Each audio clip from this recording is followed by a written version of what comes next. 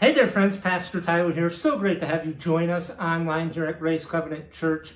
And I want you, if you are watching this with someone, to turn to them and tell them you are worthy. And if you're watching it with yourself, I want you to say the words, I am worthy. And I ask you to do that because today we are looking at two parables in Luke 15. The parable of the lost sheep and the parable of the lost son, otherwise known as the parable of the prodigal son. And in each of those parables, we see that Jesus is the good shepherd that goes after the lost. He cares about every individual human being. Every individual from these parables is worthy of being searched after, worthy of being found, worthy of being redeemed, worthy of being loved. You are worthy. You are worthy. And it took me in my own life a long time to figure this out, because growing up, I knew that God was love and He was creator, redeemer, and sustainer, the triune God. And people would say all of these abstract things, and I would say, okay, God is truth, God is love, God is graceful, God is forgiving. I get that, but what does that mean for me? What does that mean relationally? What does that mean about God's ability to empathize with what I'm going through? What does that mean about God's ability to have compassion on His people?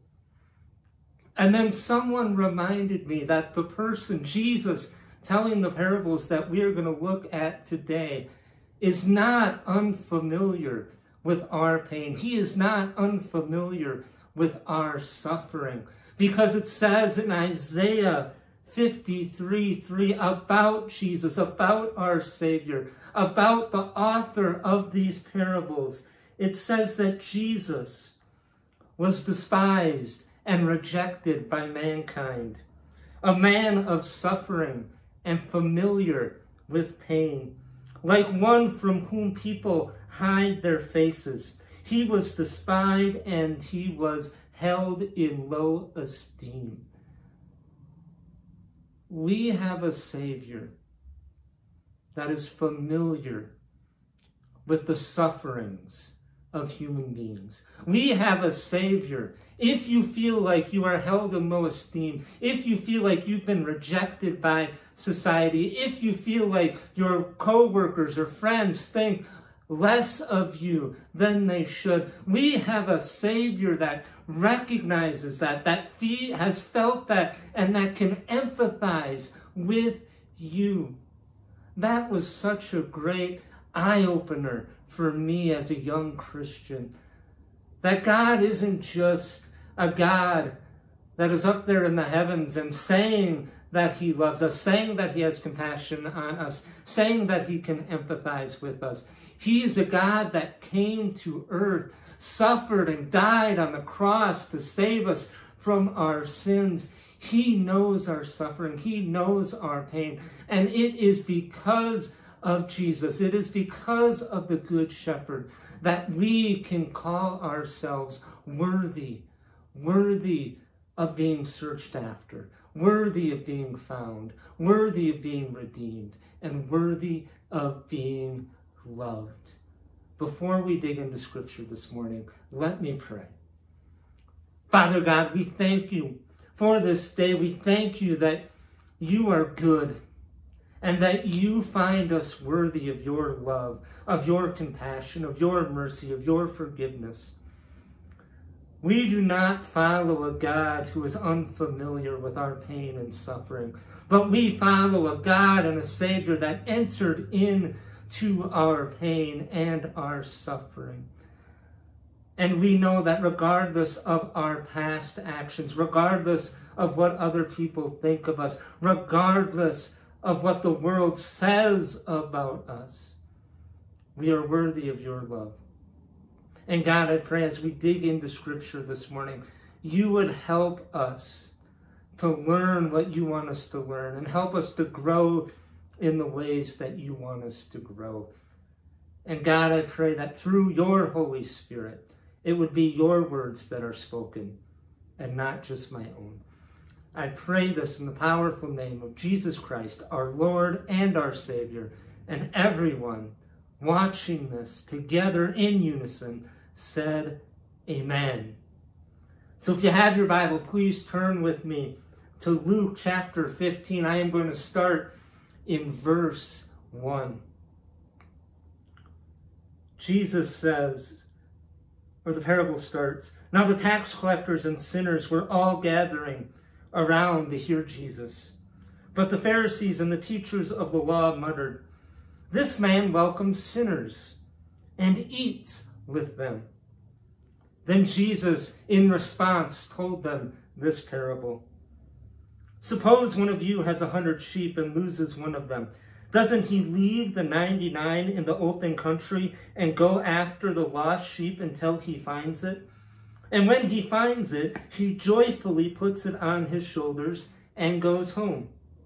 Then he calls his friends and neighbors together and says, "Rejoice with me. I have found my lost sheep."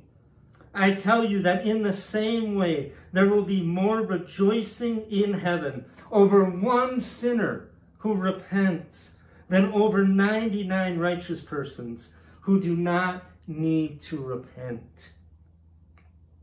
Again, you, Jesus says in this parable, are worthy. You are worthy of being searched for, worthy of being found, worthy of being redeemed, worthy of being loved. But more than that, you are capable. Because in this, you are capable of being forgiven. You are capable of bringing God joy. And you are capable of making the heavens rejoice. Think about that.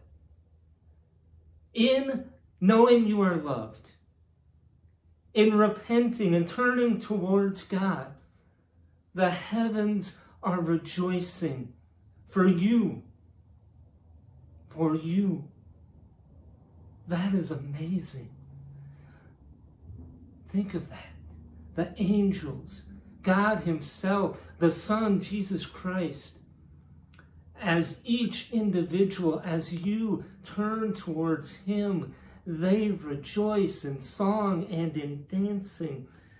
It says there will be more rejoicing in heaven over one sinner who repents than over the 99 righteous persons who do not need to repent. Do you feel lost today? Do you feel rejected today? Do you feel lonely and isolated today? Oh, let me introduce you to a shepherd that wants to enter in to that isolation, wants to enter into that rejection, wants to enter into that loneliness. He wants to find you because you are worthy. You are loved. And often in life we make excuses about why we aren't worthy, about why we can't be loved, about why we can't be saved. I've made those own excuses. If only God knew what I've done, he wouldn't love me. If God knew what other people thought of me or what other people said about me, he wouldn't love me. Or how about this one? If God knew what I've said about him in the past, how I've rejected him in the past, he wouldn't find me worthy. He wouldn't love me. And yet now we come to a parable, the parable of the lost son, or the parable of the prodigal son.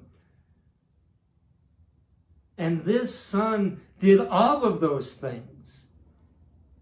He engaged in wild living with prostitutes. He rejected his father and squandered his inheritance. And yet, when he turned towards his father celebrated.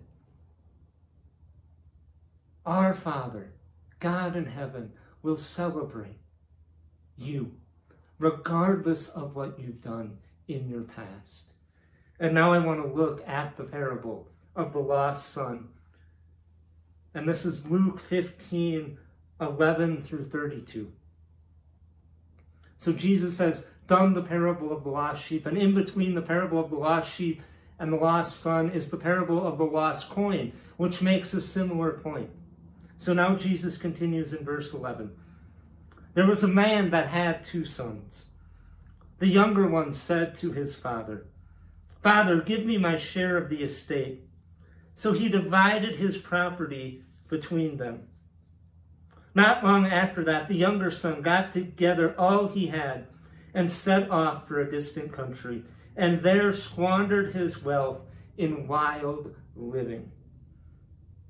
After he had spent everything, there was a severe famine in that whole country, and he began to be in need. So he went and hired himself out to a citizen of that country, who sent him to the fields to feed pigs. He longed to fill his stomach with the pods that the pigs were eating, but no one gave him anything. And I want to stop right there, because already in this parable we see 2 things. And we have to remember that Jesus is telling this parable to the Pharisees, to the religious leaders of his time. And in this parable, the son who has gone away to a foreign country has already done 2 reprehensible things in the Pharisees' eyes. Number 1, he has done wild living, and we learn later that he squandered his wealth, his inheritance, by hanging out with prostitutes and other things. So in the Pharisees' eyes, this son has rejected the moral law of the Torah, the moral law of the first 5 books of the Hebrew Bible. But furthermore, he's hanging out with pigs. And it is specifically forbidden in Leviticus 11:7 through 8, to eat pork or to touch the carcass of a pig. So in him having to hang out with pigs and eat with pigs, that is another affront to the Pharisees. So for the Pharisees, this son, this man, is reprehensible. He's disobeyed the moral law of the Torah, and he's disobeyed the religious and ceremonial laws of the Torah. Leviticus 11:7 through 8 actually says this. And the pig, though it has a divided hoof, does not chew the cud. It is unclean for you. You must not eat their meat or touch their carcasses. They are unclean for you. So the Pharisees have to be enraged by the son's action. And as we will see later, the son's brother, is enraged by his actions. And yet we have the heart of the father. So when the son came to his senses, continuing on in verse 17, he said, "How many of my father's hired servants have food to spare? And here I am starving to death. I will set out and go back to my father and say to him, 'Father, I have sinned against heaven and against you. I am no longer worthy to be called your son. Make me one of your hired servants.' So he got up and went to his father." The son trusts that even despite what he's done, if he repents and if he humbles himself, his father will welcome him and forgive him. Let's read on. "But while he was a long way off, his father saw him and was filled with compassion for him. He ran to his son, threw his arms around him, and kissed him. The son said to him, 'Father, I have sinned against heaven and against you. I am no longer worthy to be called your son.' But the father said to his servants, 'Quick, bring the best robe and put it on him. Put a ring on his finger and sandals on his feet. Bring the fattened calf and kill it. Let's have a feast and celebrate. For this son of mine was dead and is alive again. He was lost and has been found." They began to celebrate. The Father's heart is the heart of Jesus, the heart of the shepherd. And then there's the brother's heart, the older son. Meanwhile, the older son was in the field. When he came near the house, he heard music and dancing. So he called one of the servants and asked him what was going on. "Your brother has come," he replied, "and your father has killed the fattened calf because he has him back safe and sound." The older brother became angry and refused to go in. So his father went out and pleaded with him. But he answered his father, "Look, all these years I've been slaving for you and never disobeyed your orders. Yes, you never gave me even a young goat so I could celebrate with my friends. But when this son of yours, who has squandered your property with prostitutes, comes home, you kill the fattened calf." "My son," the father said, "you are always with me and everything I have is yours." But we had to celebrate and be glad because this brother of yours was dead and is alive again. He was lost and now is found. As with the lost sheep, the Father celebrates and welcomes home the lost son. There is a celebration in heaven waiting for you, waiting for me. We are worthy. We are the lost son. Even though sometimes we act like the older brother. We aren't the 99, and we aren't the brother. But does our moral and religious superiority get in the way? Are we like the Pharisees, who Jesus is telling this story to, in response to their accusation that he eats with sinners and tax collectors? We often forget that not one of us, not one, is without sin.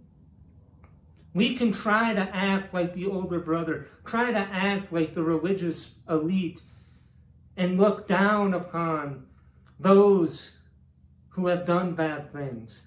We can look down upon those who have squandered an inheritance. We can look down upon those who have acted immorally. Or we can remember the words of Isaiah 53:6. We all, and all means everyone, we all, like sheep, have gone astray. Each of us has turned to our own way. And the Lord has laid on him, that is Jesus, the iniquity, the sin of us all. Whenever I get in a self-righteous mood, I have to remember that verse. I have to remember that I was lost, but I was found worthy of being searched after. I was found worthy of being found. I was found worthy of being redeemed. I was found worthy of being loved. And if I, in my lost state, in my sin, was found worthy, so also are you worthy. And I want to close specifically speaking to Christians right now. Who was gathering around to hear Jesus? Who did the Pharisees always accuse Jesus of hanging out with? Sinners and tax collectors. Hated for different reasons, but still hated. Thought to be unclean. Are we attracting the same people that Jesus attracted? Are we attracting sinners? Are we attracting the lost? Are we attracting those that don't think they are worthy because the world has told them they aren't worthy? Are we as Christians giving people a new idea of what worth is? Are we showing them by our actions, by our deeds, by our words, that we want to find them, so that they know that there's a God who wants to find them, redeem them, and love them? If we are not attracting the same people that Jesus attracted, if our life isn't full of sinners, if our life isn't full of us going out and seeking the lost, seeking the isolated, seeking the lonely, seeking those who have messed up and screwed up, who are we? Because we aren't followers of Jesus. If we're followers of Jesus, we will attract the same people that Jesus attracted. So let these two parables be a lesson for us. You are worthy and I am worthy. And let us come to the Father who loves us regardless of our past. And as Christians, let us go out and seek the lost. Have the same reckless abandon that our Savior does, to go find the isolated, find the marginalized, find those that have no hope, and be bringers of hope, be bringers of life, be bringers of salvation through Jesus Christ and the Holy Spirit. No one is truly lost, because Jesus can and will find you. The question is, what will you do when he does? Let me pray, brothers and sisters. Father God, we thank you for this reminder that we are worthy. We are worthy. We are worthy. And God, let us always remember that. Nothing in our past separates us from your love. Nothing in our past separates us or creates a barrier between us and you. Nothing the world says about us takes away your love and your forgiveness. God, as we encounter you and your Son and the Holy Spirit day after day after day, help us to live into that love, that mercy, that grace, that forgiveness that is offered to us. All we have to do is accept it. You have found us. What will we do knowing we have been found? God, I pray that through your Holy Spirit, we would have the strength and the courage to be lights in this world and be shepherds, following after you, the Good Shepherd, who seek after the lost, the lonely, the heartbroken, the marginalized, and bring them back into your fold. I pray this in the powerful name of Jesus Christ, our Lord and our Savior. Amen. Have a wonderful, wonderful week, everyone. God bless.